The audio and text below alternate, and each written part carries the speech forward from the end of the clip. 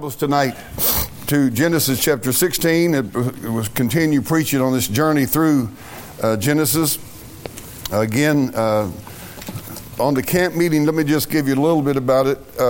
What we're going to try to do is kind of work through in 30-minute approximately segments where we'll have somebody preaching for 15 to 20 minutes and then have a congregational song or two, maybe a testimony, get somebody right back in the pulpit, and then again 15, 20 minutes, and just keep it rolling and a going. And so we just, but I've kind of got the walls up, but I ain't got the curtains hung. I'm going to let God hang the curtains. Amen. We're going to let God lead, but we'll try to have some structure to that. So anyway, I am going to say I'm going to probably do some preaching during this thing, and the Lord's been dealing with me about some messages, and so I will be preaching probably more than I have in the past on that. Genesis chapter 16. We're looking in Abraham's part of this thing, and boy, I'll tell you, this is probably, to me, one of the saddest and most sordid chapters in the Bible. There's others, but boy, this is a rough one, because you just got through watching Abraham be such a man of faith, delivering Lot, refusing the king of Sodom. Boy, I mean, tell you what, just absolutely walking with God and God using him. But I'm glad that the Bible tonight just doesn't record the greatness of a man. I'm glad he records the guile that's in a man. I'm glad God just doesn't record his faithfulness, but I'm glad he records his failures. Because when I read him, then when they fail, that gives me hope. Well, okay, God, there's all a bunch of non-sinning, perfect people. I think I just walk off in the woods somewhere and forget about it. Be no hope for me. Let's read tonight, Genesis chapter 16. Now, Sarah's Abram's wife, and just to throw in this tonight, both Sarai and Abram are going to have their names changed in the next chapter. This is a sea change in their life. You know, in a lot of foreign countries, when people get saved and become a Christian, they change their names. They take on Bible names. To this day, they do that. God's going to change Sarai's name. He's going to change Abram's. We'll look at that later. His wife bare him no children. And she had a handmaid, an Egyptian, whose name was Hagar. And Sarai said unto Abram, Behold, now the Lord hath restrained me from bearing. I pray thee, go in unto my maid. It may be that I may obtain children by her. And Abram hearkened to the voice of Sarai. And Sarai, Abram's wife, took Hagar, her maid the Egyptian, after Abram had dwelt 10 years in the land of Canaan, and gave her to her husband Abram to be his wife. And he went in unto Hagar, and she conceived, and when she saw that she had conceived, her mistress was despised in her eyes. And Sarai said unto Abram, My wrong be upon thee. I have given my maid into thy bosom. And when she saw that she had conceived, I was despised in her eyes. The Lord judge between me and thee. But Abraham said unto Sarai, Behold, thy maid is in thy hand. Do to her as it pleaseth thee. And when Sarah dealt hardly with her, she fled from her face. And the angel of the Lord found her, this is talking about Hagar now, by a fountain of water in the wilderness, by the fountain in the way to Shur. And he said, Hagar, Sarah's maid, whence comest thou, and whither wilt thou go? And she said, I flee from the face of my mistress Sarai. And the angel of the Lord said unto her, Return to thy mistress, and submit thyself under her hands. And the angel of the Lord said unto her, I will multiply thy seed exceedingly, and that it shall not be numbered for multitude. And the angel of the Lord said unto her, Behold, thou art with child, and shalt bear a son, and shall call his name Ishmael, because the Lord hath heard thy affliction. And he will be a wild man, his hand will be against every man, and every man's hand against him, and he shall dwell in the presence of all his brethren. And she called the name of the Lord that spake unto her, Thou God seest me. For she said, I have also here looked after him that seeth me. Wherefore the well was called Beer Lahai Roi. Behold, it is between Kadesh and Bered. And Hagar bare Abram a son, and Abram called his son's name, which Hagar bare, Ishmael. And Abram was 86 years old when Hagar bare Ishmael to Abram. Father, help me to preach tonight and to do what they did over there in the book of Nehemiah, to read the Word of God and to give them understanding distinctly where the people could understand and get the meat of the Word and the good out of the Word and the truth, Lord, and the application of it to our lives and to our time and to our own situation. I thank you, Lord, that there's not anything everybody's going to ever have to deal with but what has already been written in the Word of God. Some way, somehow, an answer, not only, Lord, to show the truth about it, but to give the remedy for it. And I pray, God, tonight that you'll bless this message to this church's heart. And God, I pray that you'll give encouragement, strength, and glorify your name through it. In Jesus' name I pray, amen.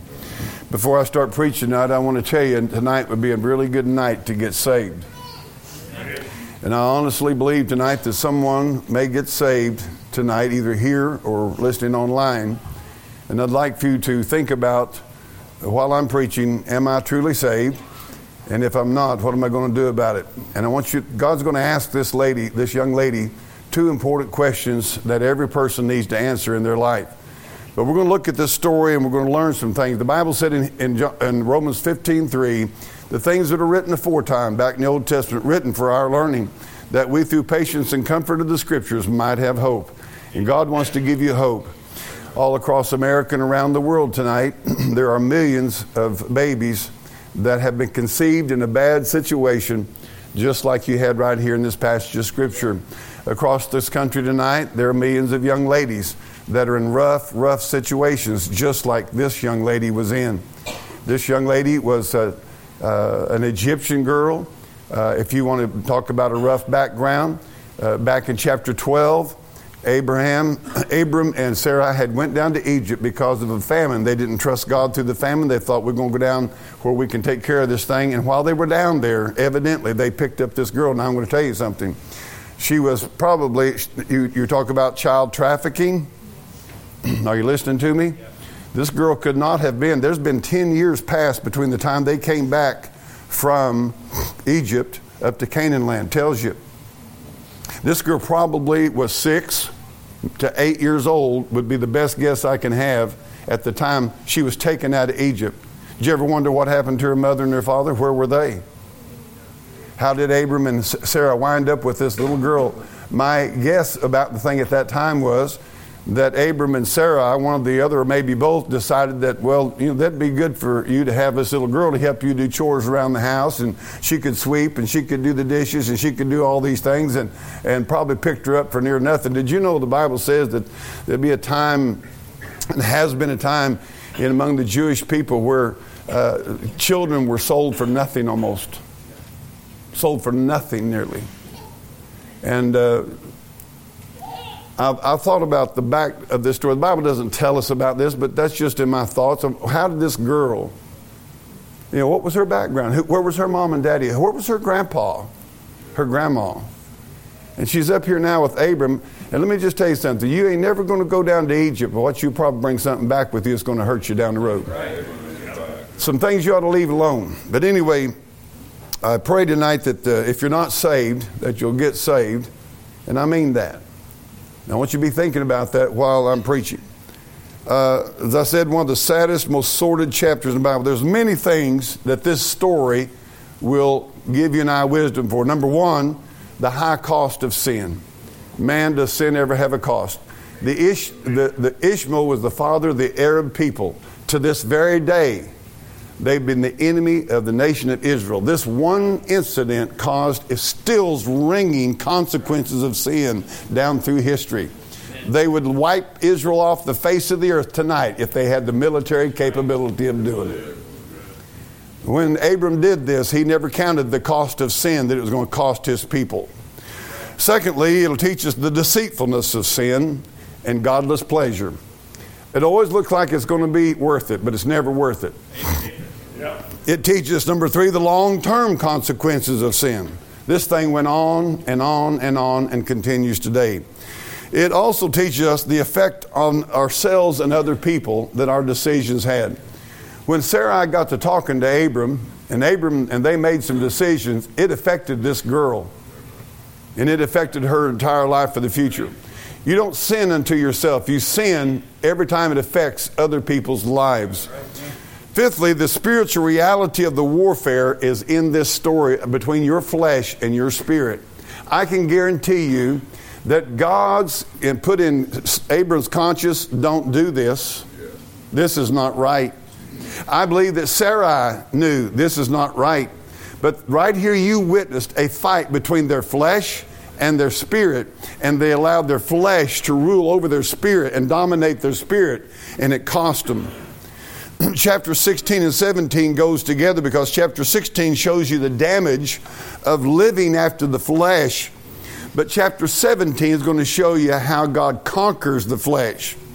Now it also shows the danger and the foolishness of laboring and serving God or trying to fulfill God's call or work for your life, doing it in the power of the flesh. This is one of the biggest issues in this chapter. God had a purpose. He had a promise to these people. I'm going to give you a son. I'm going to give you land. I'm going to give you a heritage. And you're going to have a son. It seemed like it wasn't happening. So they decided, we're going to make this happen on our own. We're going to help God out. One of the most dangerous things you'll ever do in your life is try to fulfill a God-given vision in the power and in the wisdom of your own flesh. And finally, it is a warning and danger and rejection of God of the works of the flesh inside the church.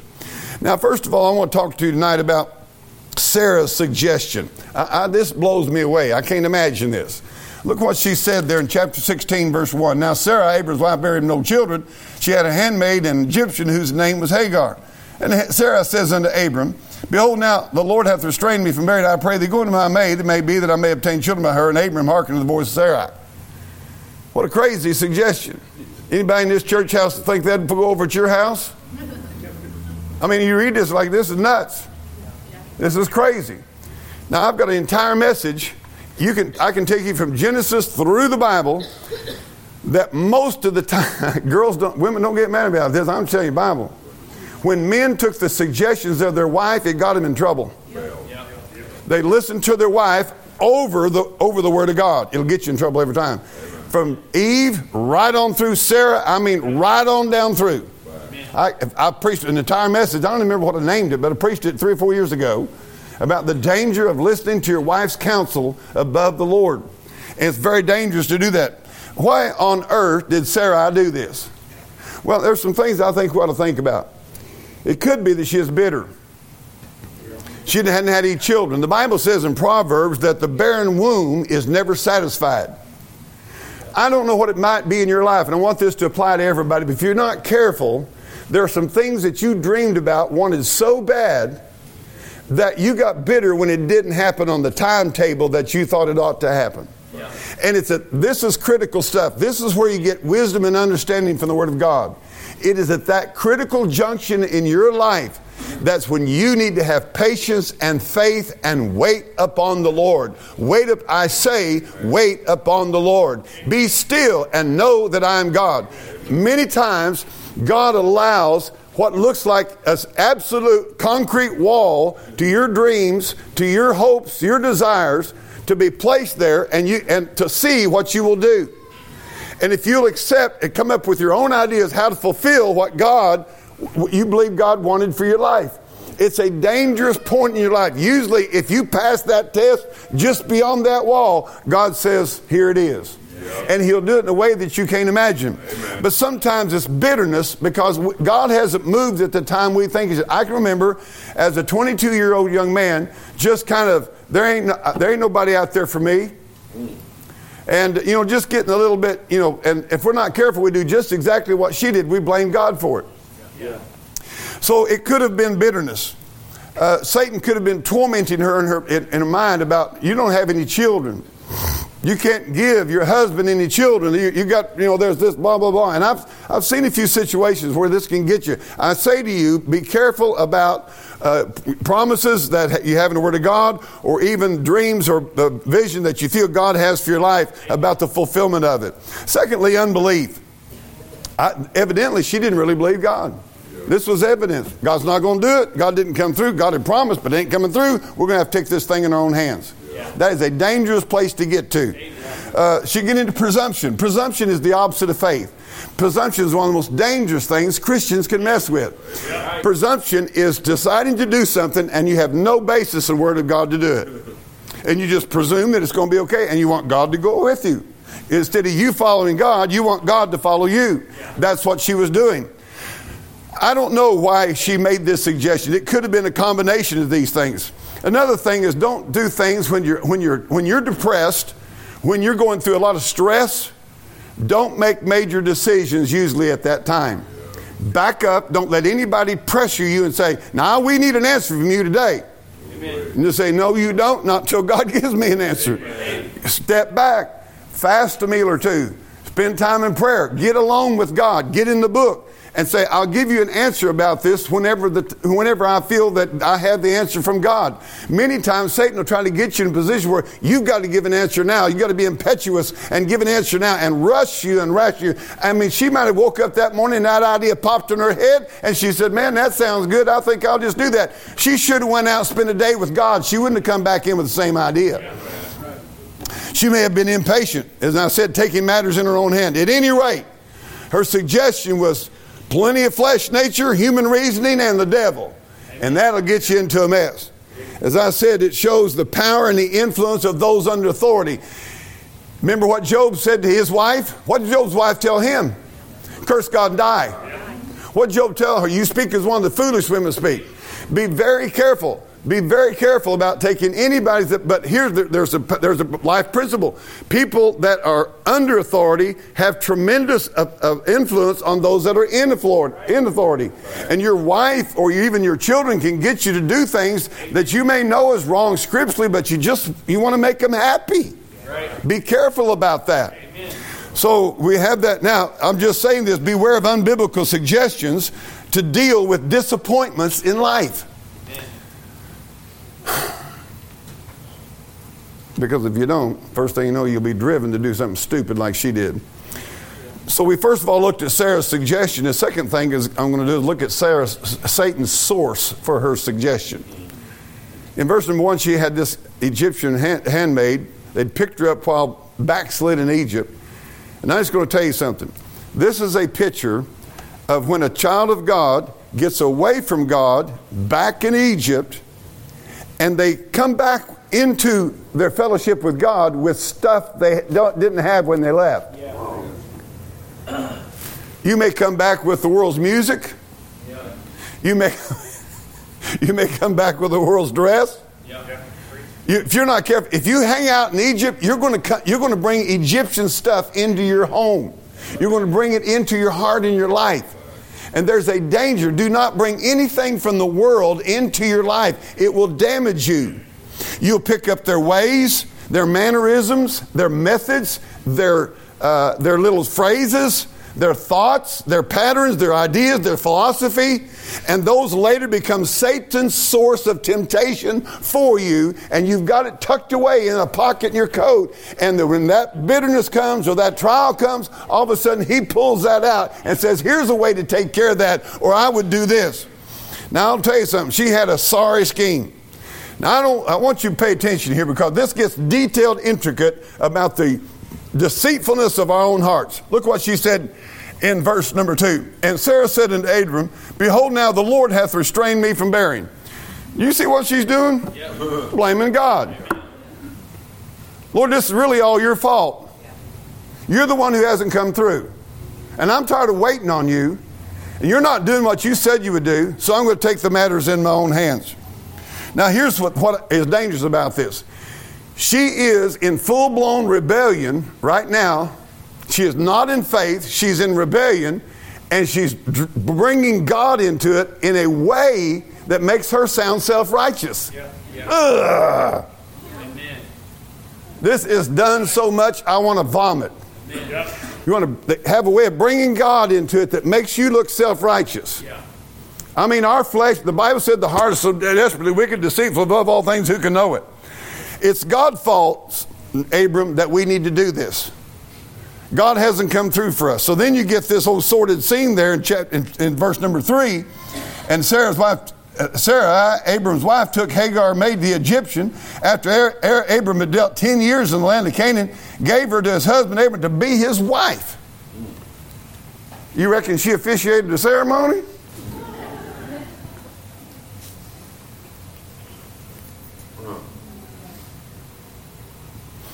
I'm telling you something. I want you to take a deep look at that.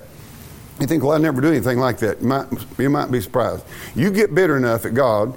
You get blaming God enough. You get disappointed enough with life, and Satan will just pull you right into that thing.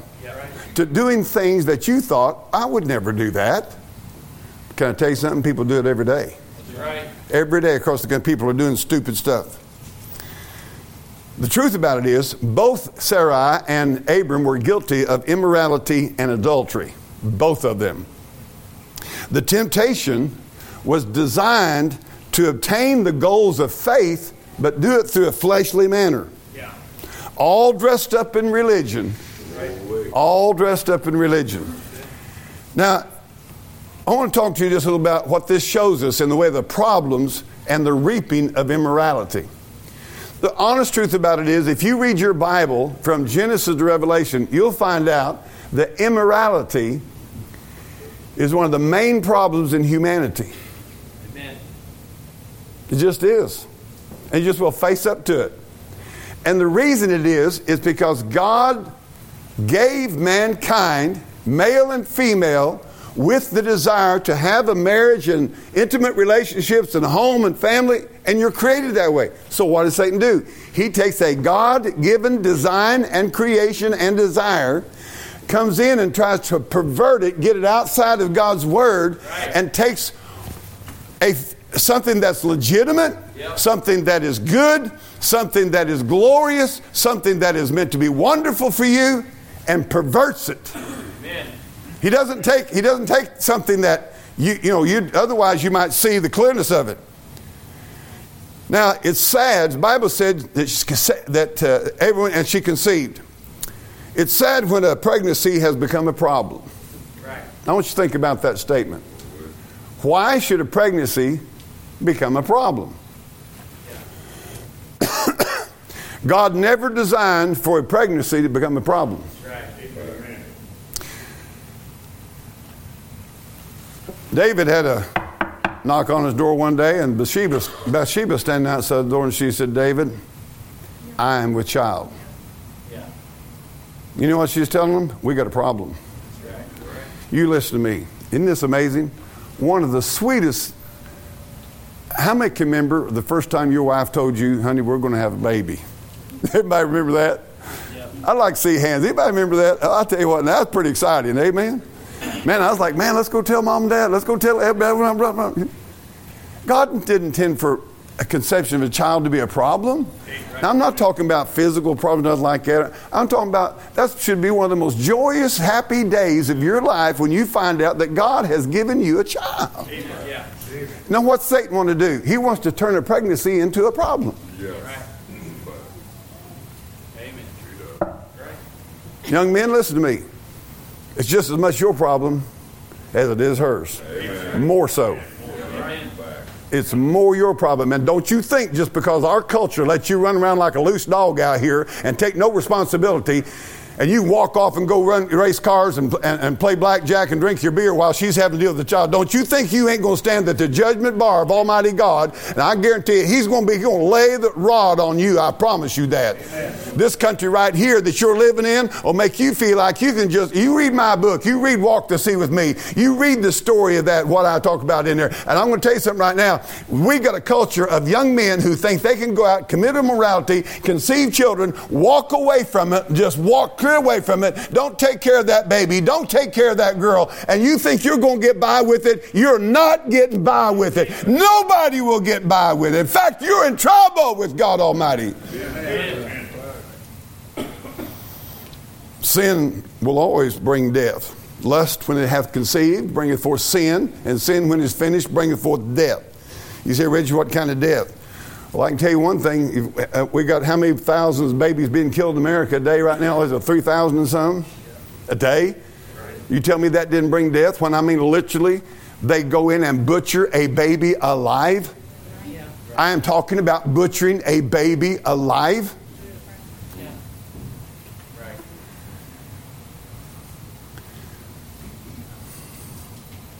But it'll do more than that. It'll bring death to the joy you had. I've seen young ladies who were just as happy as the breeze, shining like a flower, joy in their eyes. I've seen boys who, just having a good time in life. I've seen it. Yeah. And all of a sudden there's a baby coming. I don't want to marry him. I don't want to marry her. And we got a huge, huge problem. Yeah. Now, I'm going to do something. I want you to play like I've got the blackboard up here. I don't have it right now. Now, I'm going to preach a message on this later on, but I want this church to get two things in your mind. Two words. On one side of the chalkboard is the word prevention.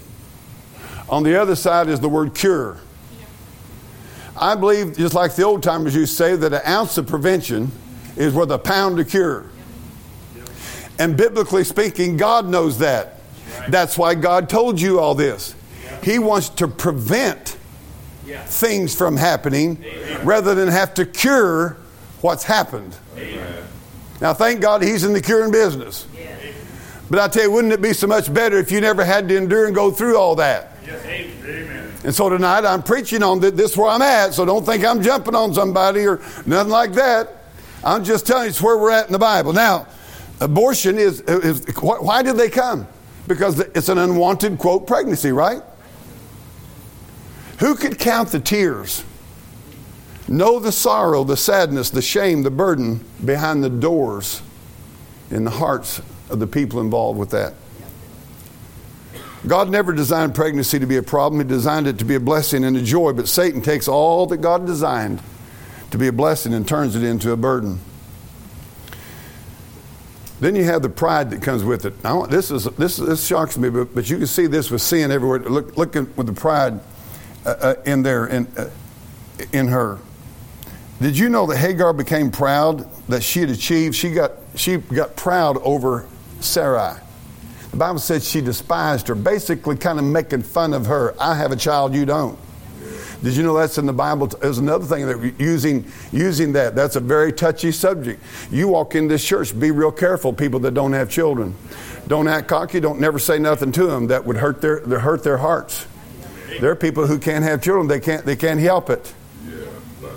Don't be careful about family gatherings and talking about you're great kids and everything. Somebody may be sitting there, they're not married or haven't been able to get married, don't have kids. Think a little bit about what you're saying, who you're saying it around. But she takes this here, and she had this pride. When she saw that she had conceived, her mistress was despised in her eyes. If you remember the stories about Jacob and his wives, remember the wives fighting over who's going to get to be with him? All kinds of family problems come this junk, this stupidity. I'll just throw this in. Muslim religion allows for 4 wives. Why do you think old Muhammad wrote that in there for, in the Quran? Because he's a pervert. If history is correct, he had a 12-year-old wife. You talk about a child pedophile and molester. And I've never heard a Muslim deny that. Mormonism. You ever seen a picture of old boy started Mormonism, or the second guy took charge and how many? He had 20-some or 30-some wives. There's a photo of him. It's all about using religion to be a pervert and to satisfy your lustful desires. But anyway, she was despised. Hagar became proud that she had achieved what Sarah had not achieved, giving him a child. Isn't it amazing that queers and sodomites have Pride Week? The Bible said that would be one of their sins: fullness of bread, idleness, and pride. Exactly what they're doing. Isn't it an odd thing that Satan can make people proud of? Now, watch this. I've seen girls got pregnant out of wedlock. Instead of repenting, got cocky. Got cocky. Don't say nothing to me and act like, and flaunted it. Almost daring anybody to say anything. That's wrong. That's sinful. You ought not be proud of sin. Honest to goodness, it may have happened. Boys will go around bragging on their immorality. That's sin. You mean you're proud of bringing a child into a world that has no father, that has no home, that has no parents, and you're cocky and proud about yourself? You're nuts. Isn't it amazing how we can get proud of our very filthiness and our very sin and wickedness and disobedience to God Almighty? Amen. I mean, these are just things that this passage of Scripture is bringing out that we need to learn from. Another thing is disrespect. Her mistress despised her in her eyes. Disrespect is a fruit of immorality. Because immorality is disrespectful of God's Word. It's disrespectful of God. It's disrespectful of family relationships. I mean, I've seen a lot. Listen, I know I'm old, okay? I've accepted that. But I've lived longer than a lot of you people in here. Some of you at my age, but I've lived a lot longer. I've seen some things. I'm going to just tell you something. It's not fun. It's not fun when a young lady has to tell her mom and dad, I've got a baby in me. Do you know whose it is? Well, I'm not sure. That's not fun.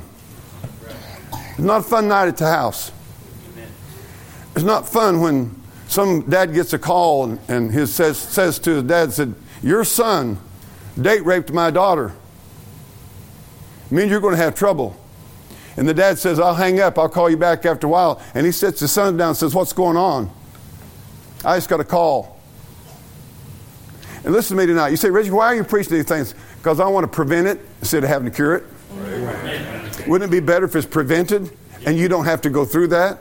Yep. Now, we're going to talk about things that, the sad part about it is we live in a sin-cursed world, a lot of rough stuff going on. All of us are sinners. All of us are capable of sinning. Apart from the grace of God, wicked above our head.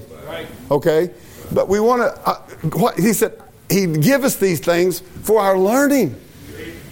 We want to learn something. Somebody says there's two ways to learn things: experience and somebody telling you. And when the one with somebody else's, let somebody else make the mistakes and you learn from it. Amen.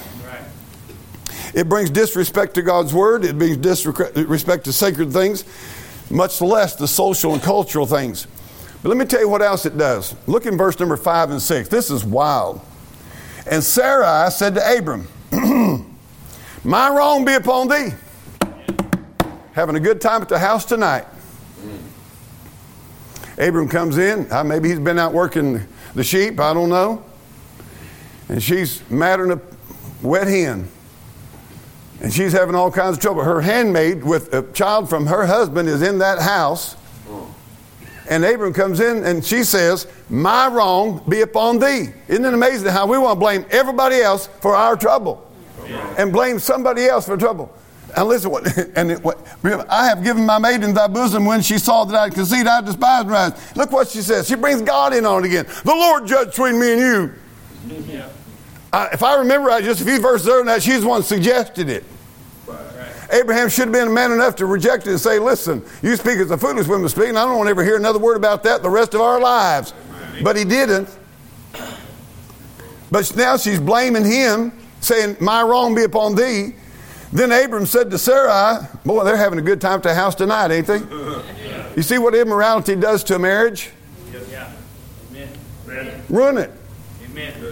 They're not having nice supper at the table and how's your day, honey? And well, it's good to see him. Walk up. You imagine that Sarai walked up to him when he come through the door and said, I've been waiting all day for you to get home. Give him a big old hug and kiss. It's so good to see you, honey. She's standing over her, waiting for him to come in. How many? I started to say, how many of you been there, but I don't want no hands. Marriage decay comes from immorality. Blaming, justification, friction. Immorality has ever been and always will be a destroyer of marriage in the home. Amen. Then there's the hypocrisy that comes with immorality. My wrong be upon thee. The Lord judged between me and thee. One of the highway signs of hypocrisy is to blame somebody else.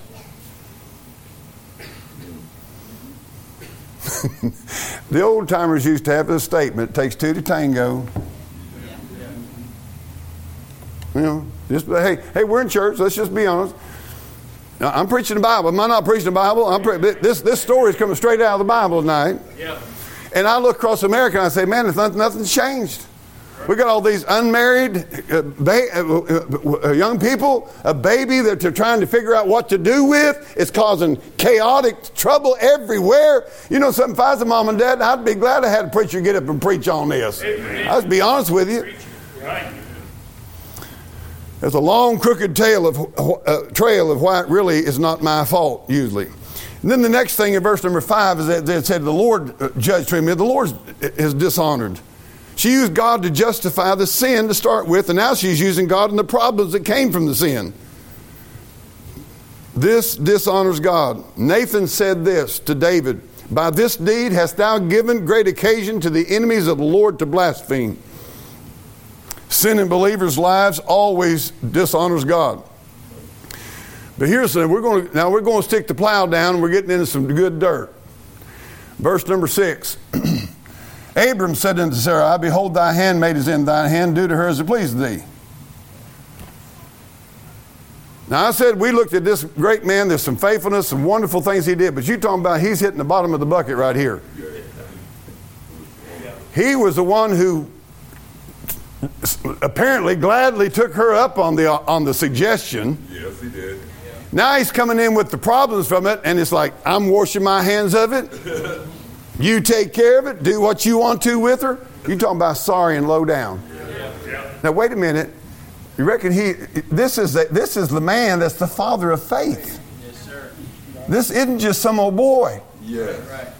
Now I want to ask you, what can you learn from that? What can you learn from that? If Abraham can act like that, I can act like that. If Abraham can wash his hands of a situation and act like, well, I'm out, I can too. What can you learn from this? Watch it. Take responsibility for your actions. Amen. Be a man. Yep. I used to hear this when I was growing up, and I remember being a kid, Brother Brett, and it took me a while to figure out what they're talking about. They'd say, oh, so they're going to have a shotgun wedding. Yeah. How many knows what a shotgun wedding is? Anybody? Yep. How many of you kids know what a shotgun wedding is?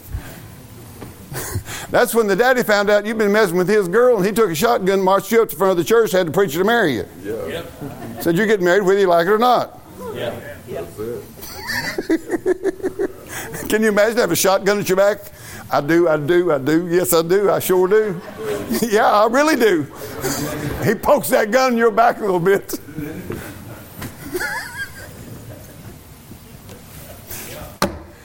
Oh, I know. Our forefathers are a bunch of jerks. A bunch of male chauvinists. A bunch of idiots. Just founded the best nation on the face of the earth, greatest freedom, the greatest prosperity, most food, most everything you can find in the whole world. But they are a sorry bunch. Now here's the thing I want you to get about this. Now listen to this. It produces betrayal. Behold thy maid. Now watch this. She had a shift in her vocabulary. She's like the liberals. They got a new name for everything. Earlier it said, to be thy wife. Now she's your maid. She's our maid. She changed her tune. She betrayed that girl. And the Bible said, immorality produces betrayal because it violates love. And anytime you violate love, you are betraying the person you said you loved. How often has a young lady at times and a young man been betrayed after immorality? Get rid of them. Walk off, leave them. I ain't got no more time for you. That's thick as hair on a dog's back all over the country. Hagar got pulled into Sarah and Abram's unholy scheme and betrayed by both of them. Both Abram and Sarah betrayed that girl. This leads me to wonder why a lot of times you think you see situations. I wonder sometimes what's behind the door. What had been done to cause that girl to act that way, to feel that way? Yeah. Immorality is a betrayal against God. If you're a Christian, you committed immorality, you betrayed God.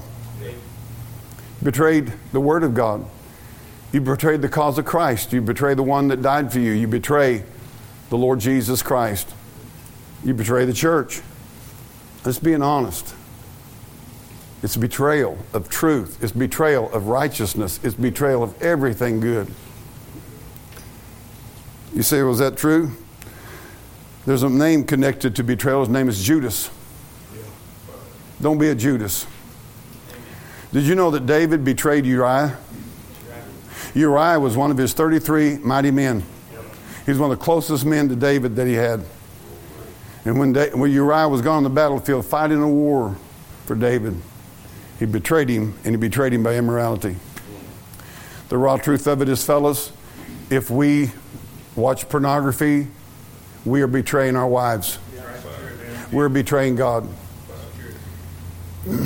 If we have lustful thoughts toward another woman, we're betraying our wife. Just the honest truth. You ought to think this way about it. Would I like it if my wife was thinking the thoughts I'm thinking? Ask yourself that question before you let that rabbit run. If I knew my wife was thinking the same thoughts I'm thinking, how would I feel? You know how you'd feel? You'd feel betrayed. That's how you'd feel. Then there's injustice. In verse number 6 it says, do as it pleaseth thee. Hagar is being punished by the people who hatched the whole scheme. It wasn't her idea. Now I'm going to say something a little rough right here. If you do the numbers, the logistics, the end of the chapter tells you that Abram was 86 years old when Ishmael was born. That makes him no younger than 85 years old when he took that girl to be his wife. Any of you girls 15 years old interested in marrying a guy 85 years old? Just be honest with yourself. This is a rough deal right here. This is rough stuff. And I also think it's interesting that we're in such a time in America right now, this child trafficking garbage, of which some very high and mighty people are guilty of in this country. She's bearing the judgment of other people's immorality and actions.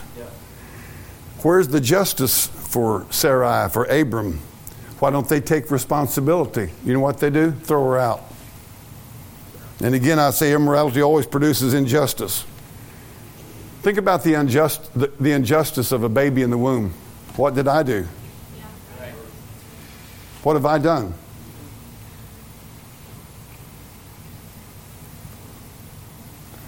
It seems like those that are most innocent suffer the most injustice from immorality. Immorality is also not only unjust, but it's cruel. Sarah dealt hardly with her, the Bible said. She dealt hardly with her. Now, you know what that means? She probably had a stick or a rolling pin or something, and she was after her with it. She dealt hardly with her. She probably talked rough to her. She probably talked mean to her. She probably hollered at her, and she probably beat on her, and she made life absolutely miserable. And here Sarah is the very one who started the whole thing. She made it hard on her. Cruelty. Immorality is cruel. I'll prove it to you. David, you know what he did with Uriah after he had betrayed him? He had him put to the forefront of the battle and had him killed.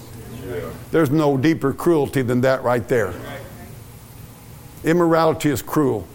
And I'm going to say this again. Young people or us men, us married men, when we get messed up in immorality, we are betraying, we're unjust, and we are cruel. As I said, cruel, you talk about killing an unborn child. I do not know of anything more cruel than to literally butcher a child alive. It's cruelty to leave a girl with a child and no father to take care of it, no breadwinner, no home to live in. We wonder what in the world's wrong with this country. It's the destruction of the nuclear family of a husband and wife who will stay together, have their children, keep their children fed, protected, guided. Yeah. Leave a child with no father. Some of the ramifications. How are you going to go to job with a baby? You got a baby.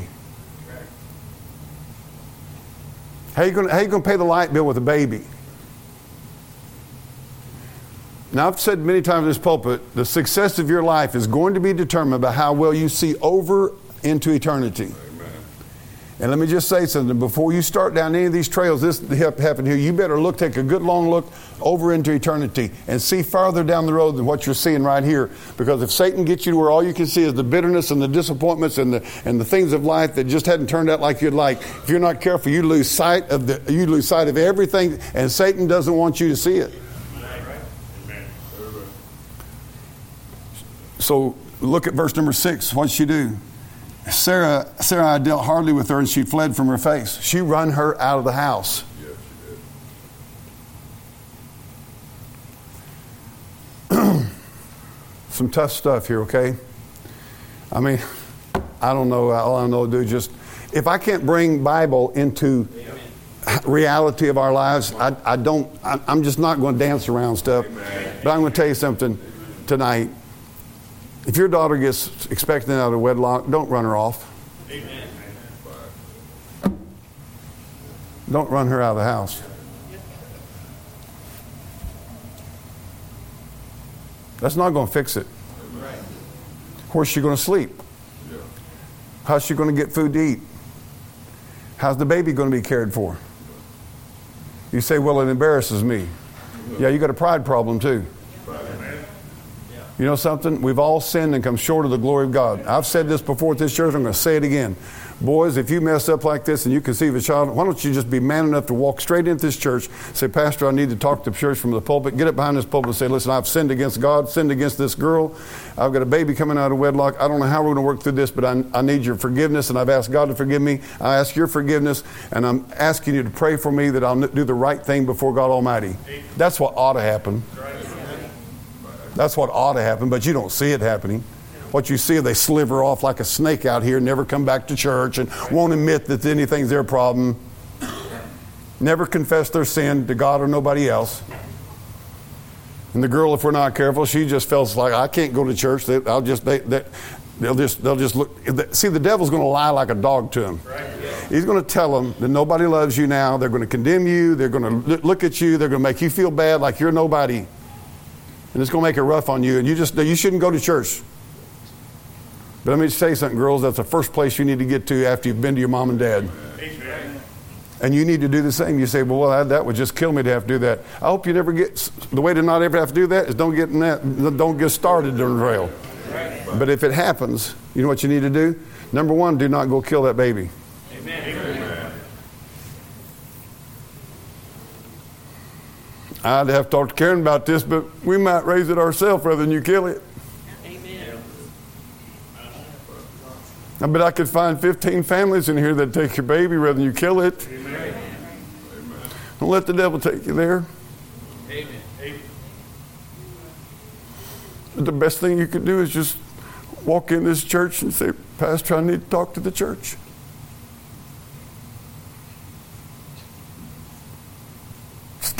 Just clear the slate. Be honest, be humble. I don't think there's a person in this church, if there's anybody in this church that would not love you and pray for you and help you and befriend you, they're sorry and low, they're worse shape you are. Amen. Amen. And dear friend, that can happen, but the reason we don't see it happen is because there's a feeling in our churches of condemnation and no mercy. Now listen, if you're going to walk around cocky and proud and walk in here and sit down and act like it's no big deal, and I'm not repenting about nothing, I'm proud. You're what did here? No, there's probably not going to be the feeling of love and all that. But if you humble yourself and get the grace of God and get the forgiveness of God and ask the forgiveness of your family and church and so forth, I'll tell you what you'll do. You're going to find more love than you probably ever realized existed in this world. You're going to find out that some lady's probably going to walk up to you and whisper in your ear, I've been through what you're going through. Nobody knows it. Yeah. I got a phone call one day from a family here in church, and is actually, to be honest with you, is an elderly couple. And I went to their home, and he met me at the door, and he shook his head and said, Reggie, she's in bad shape. We need help. And I walked in there, and she had her face in her hands like this, and she was just bobbing on the couch and just weeping and just trembling. Now, this is an elderly woman. And I sat down there, and I just sat there for a little while, and finally she started kind of getting hold of herself a little bit. And I said, dear sister, what's wrong? How can I help you? I'll never forget, she looked up to me and she said, when I was a teenage girl, she said, I got pregnant out of wedlock, and she said, I aborted my baby. I killed it. And she said, Reggie, you cannot imagine the torment I've been in all these years. And she said, I'm at this age in my life. Now this happened, and you got to think about this. See, the stuff was going on, back there, late 60s and 70s.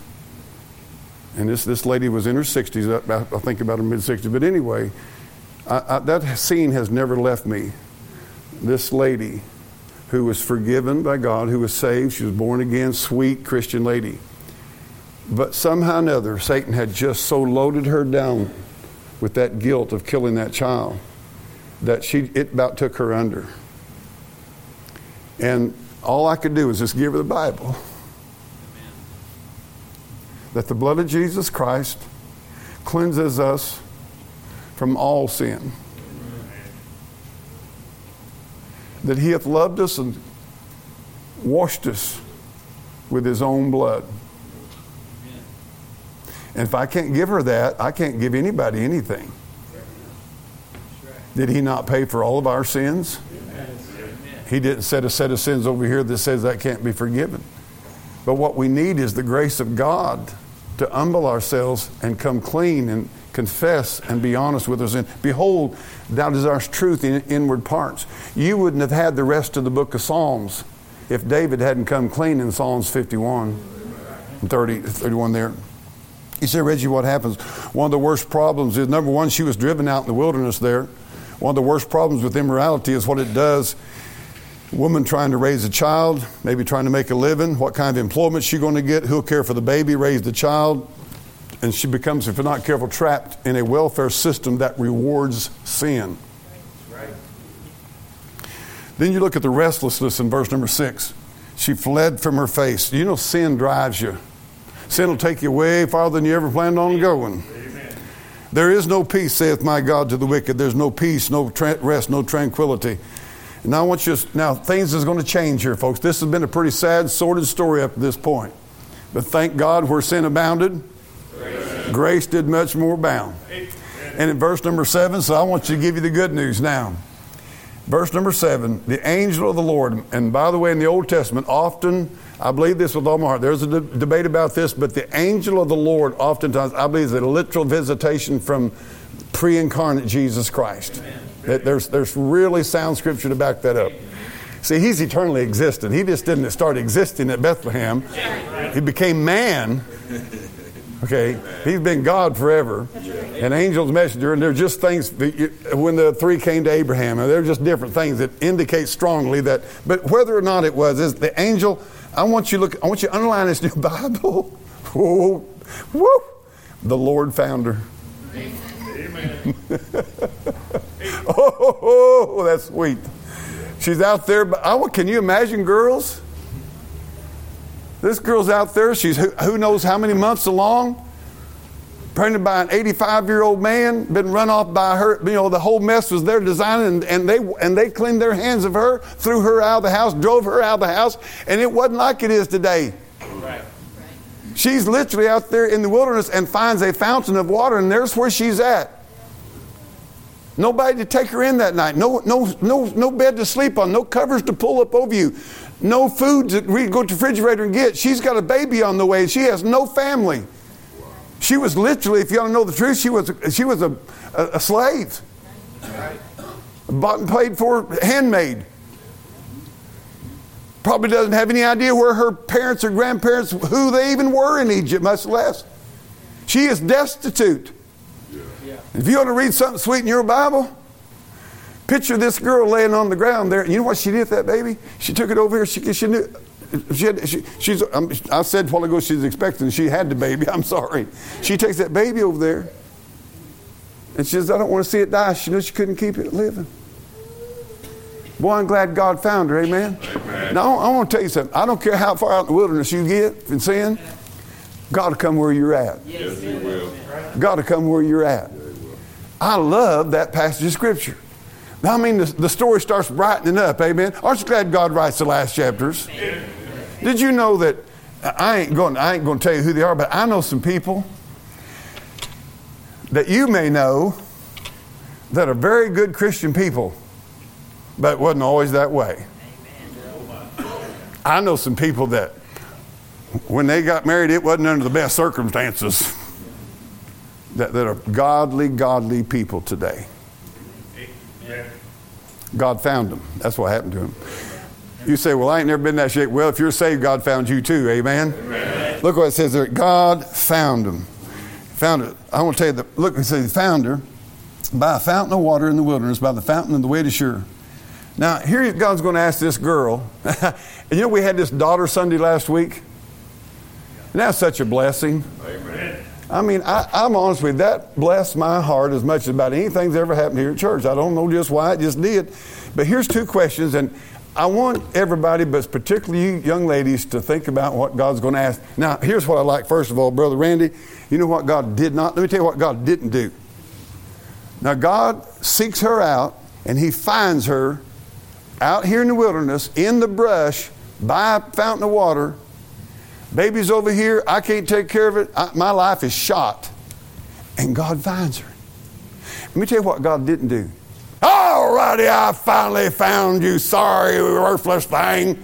Get up from there. You're worthless. You conceived a baby out of wedlock. You're no good. God did not do that. You can't find one condemning word God said to that girl.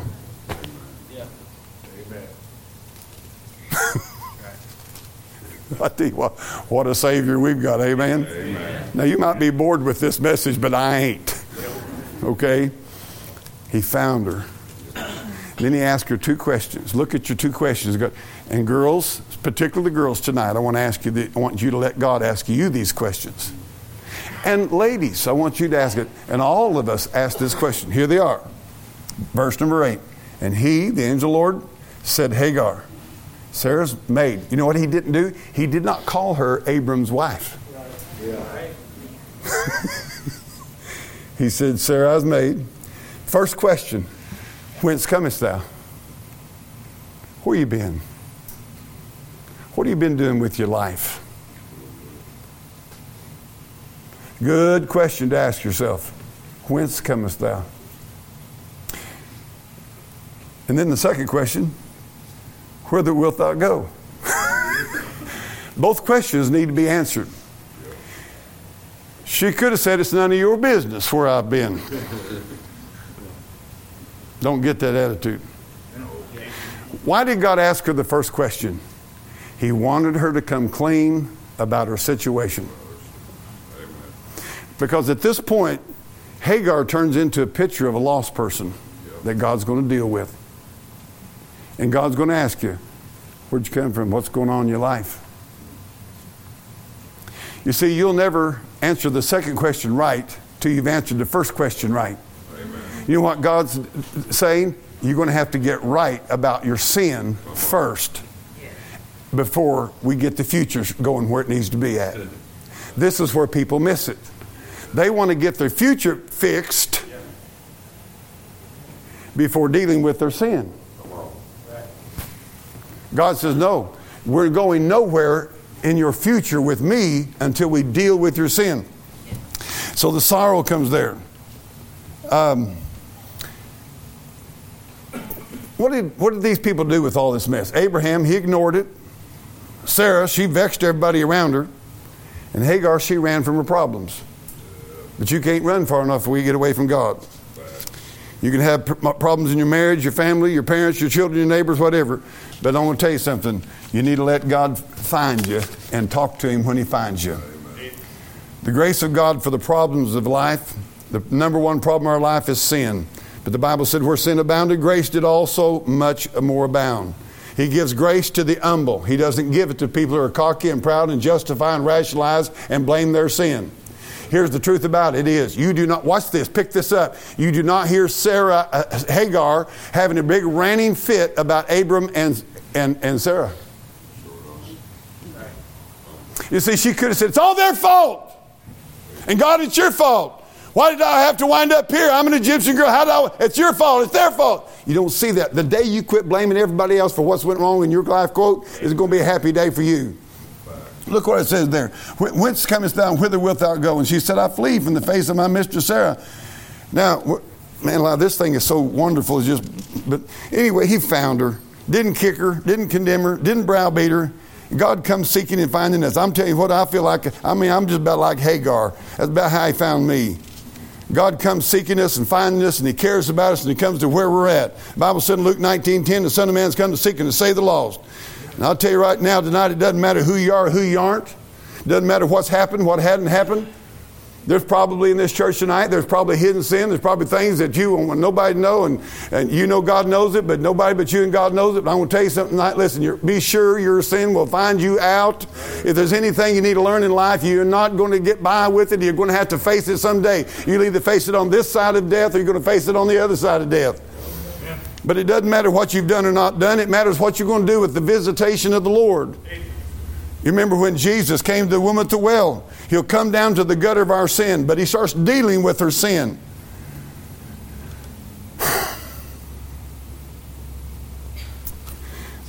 Now I'm going to talk about an issue tonight that I think is stopping churches from having the power of God, stopping people from having victorious living.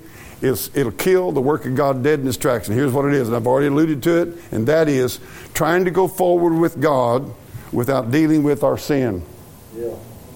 We just kind of want to shove it aside and act like it's not there and act like it's not there. And yet in our heart, we want to walk with God. We want to have a victorious life. And God said, no, we are not going forward till you have dealt with this sin. So we asked her. Let me just tell you something. God don't pass out pain pills. God goes to the root of the problem. And the root of the problem is always sin. And he does it on the basis of his son's sacrifice and his blood. We want God to fix our problems without dealing with our sin. So he comes to this question. Isaiah 1:18 says, come now, let us reason together, saith the Lord. Whence camest thou? I want you to look at your past. Where you've been, what you've been doing, where are you going to? And I'm asking you to do that tonight. Really and honestly, where you been? Could I ask you, what kind of music are you listening to? What kind of shows are you watching? What's going on in your life? What kind of desires have you had? What would you do if you knew you could get by with it? What would you do if you knew your folks wouldn't find out? What would you do if you knew your wife couldn't find out? Where you at? Where you been? This is what God wants to know. Unless we get there, we are going nowhere with God. Until we're truthful and honest with our own hearts. And you may be sitting here tonight and you're saved, you're a Christian, but there are issues. And until you let God deal with them, I promise you, we can have all the camp meetings you want to have. We're going nowhere with God. You'll sit around and wonder what everybody else is happy for. Yeah. But here's the question I love. If you let God deal with the sin, then it's where we're going to go from here. Whither wilt thou go? And this is what I want to ask you tonight as we close. Where are you going from here? What's the future going to hold for you? What's going to happen to your life within 10 years? Yeah. I've seen boys sit in this church house and seen their legs from the time they was little enough, let their legs wiggle on the deal, do like that, sitting in the deal, and watch them grow up teenage years, and you see them take that turn away from God. And the face continues to get harder and harder, and the countenance gets in this, you can just see a total rejection of the things of God. I'm going to ask you from this night, tonight, where are you headed? Where are you headed? I'm talking about tonight. God's found you tonight. Do you know that? God came to where you're at. My question to you is the same question he asked her. Where are you going from tonight? I can tell you this, you're not going to go nowhere with God until you let God deal with your sin. But if you'll let God deal with your sin, you'll be shocked where God will take you. And God had a life for this girl. And she affected history. Be honest with you, hugely. But God found her where she's at. Some things that we learn about life after salvation. Getting saved doesn't remove the earthly temporal consequences of sin. She still carried that baby and had to feed that baby. Just because she had an encounter with God and got things lined out didn't mean she didn't have problems of life. Be honest with you, my guess is that Hagar had a pretty rough life. I don't think everything was hunky-dory when she came back up there. Now, you listen, did you get this? Watch this. When God said, where are you going to from here? She must have looked at God like, I don't know, Lord, where do you want me to go? Because you know what the Bible said? Return. Yeah. Go back there. Did you know that God's probably going to just tell you, go back to where you came from, submit to my authority and the God-ordained authorities in your life, do what you're supposed to do, and let me take care of the rest of it. I don't know what it was like at the house when she got back to Abram and Sarah's house, but I don't think things was just, I don't think she walked in prancing going, oh, I just had an encounter with God Almighty. It was just wonderful about it. And I think Sarah looked at her like, what are you doing back here? And she may have had a terrible rough time. I don't know what happened when the baby was born. I don't think Sarah was ever wild about that child. You listen to me tonight. Just because you get things right with God and you go forward with God does not mean you're going to escape the temporal consequences of the sin and so forth in your life. Right. But here's the secret. God will give you grace through those reaping experiences, and the pain will be used to keep us humble and in remembrance of the grace of God in our lives. I know that personally. God will ultimately work all things together for good. He'll take what was a tragedy and turn it into a triumph. And then we'll learn that God sees us and knows us no matter where we're at, no matter what's happened to us, and is there and cares about us and loves us. Amen. And she named that well, that fountain, she named it the well of him that liveth and seeth me. You know what she knew? That God wasn't some Egyptian statue. That the God of Abraham, Isaac, and God was the God who can find you when you're out by yourself in the wilderness there. Let me ask you these questions in closing. Was it over for Abraham and Sarah? No, it wasn't. That's something you need to learn from this. Just because they messed up, it wasn't over for Abraham and Sarah. Was it over with for Hagar? No, it wasn't. Let me just tell you something. It's never over with for God's children. Amen. Keep that in mind. When you've messed up so bad you can't imagine what you did, what you thought you'd never do, it's not over with God. Amen. Will God break his covenant relationship? No, he will not. He did not and will not. Will God cast them off? No, he did not and he will not cast them off. Will they be lost? No, they're not lost. God recorded them as heroes of faith in the Bible. Chapter 17 shows us clearly the love of a covenant-making God. And aren't you glad that when you have messed up and those in authority over you have messed up, and were foolish and unwise and rebellious and full of iniquity, that God didn't walk away from you, that he didn't say, hey, when you get fixed, when you get your head right, come back. No, he goes out where you're at. Amen. And you may have to wake up every morning in your earthly life and live with the consequences of sin. Many people probably tonight in this church, every day we wake up, we live with some consequences of the sins of our past. But thank God we can look forward and walk forward with God and be humble before him and live with his grace and his mercy. We can humble ourselves. We can endure chastisement. We can draw nigh to God. We can wait on the Lord, and we can have vibrant hope and joy. I'm just telling you something. You know what? Something I don't know whenever in my life that I have enjoyed churches. This morning I thought I was going to fly. I thought wings was coming on me for a minute. Amen. They were singing that song. I'll tell you what, God, you talk about love lifted me. Man, I'm telling you what, the Spirit of God was lifting me. I'm having more fun, getting more out of church than I've ever in my life got out. I mean, it's like, well, let's just live at church. Amen. Amen. Now listen tonight. If you're living a sinless life, this message is not for you. If everything's great and you've never messed up, this is absolutely of no value to you. But I want you to know tonight that if your life has been in a mess, God can fix her. Amen? Amen. God can take it. And the question is tonight, where you been? Where you going? Amen. That's the question. It's not how bad you've been, how you've messed up. Now I want to say a little something tonight. Let's just at this church, we do our best. We lean heavy on the preventive. Amen. At this church. A church that is in more recovery ministry and ministering to addicted people, they're more in the curing aspect of it. Just the truth. Okay? In this church, God has put this body of believers together, mostly of families who do not want their kids to get messed up with the world and get messed up bad and have a lot of scars on their life. Is that not true or not? Okay, now, there's something you need to watch real careful in being in a church like this.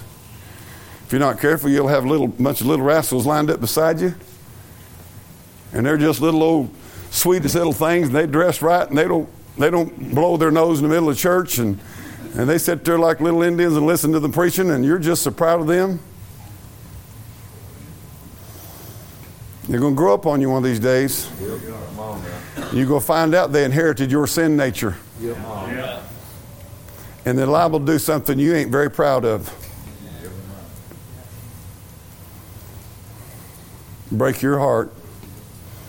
And remind you of how wicked you've been.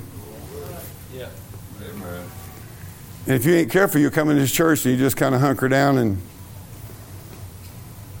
your pride. Let me just tell you something. Don't let pride about raising your children keep you from getting the grace of God. Amen. For we have all sinned and come short of the glory of God. That's right. And I'd like to think that this would be a place in the wilderness where people who, even though they don't know how they even got where they're at, could hear the voice of God and God say, "Whence comest thou?" And they realize that God found them even in their sin and in their sorrow and in their trouble and in their failure. And God came straight to where they're at when nobody else was talking to them.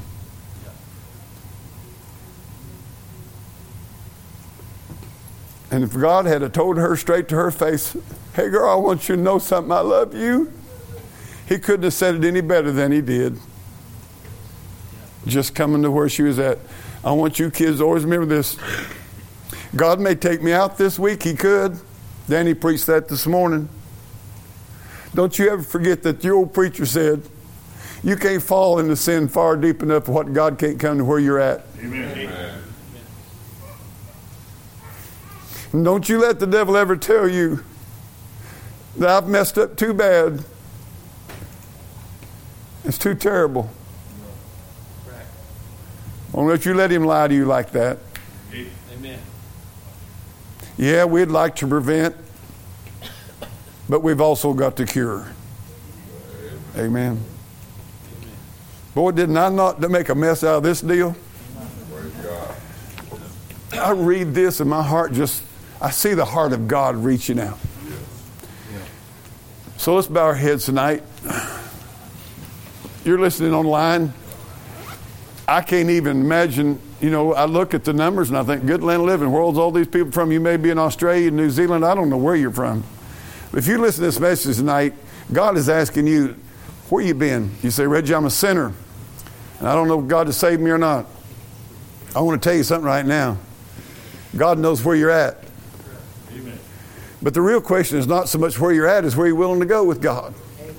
But God's going to deal with your sin. God's got to deal with your sin. He's holy, He's just, and He does not let sin slide. It's got to be dealt with. That's why Jesus died on the cross. And if you'll confess your sins to God tonight and say, God, be merciful to me, a sinner, God will save you. And man, I'm telling you, it's where you're headed. It's not where you've been. How many could say tonight, Brother Reggie, there was a day in my life when really, God asked me where I'd been and where I was headed to. You remember that day?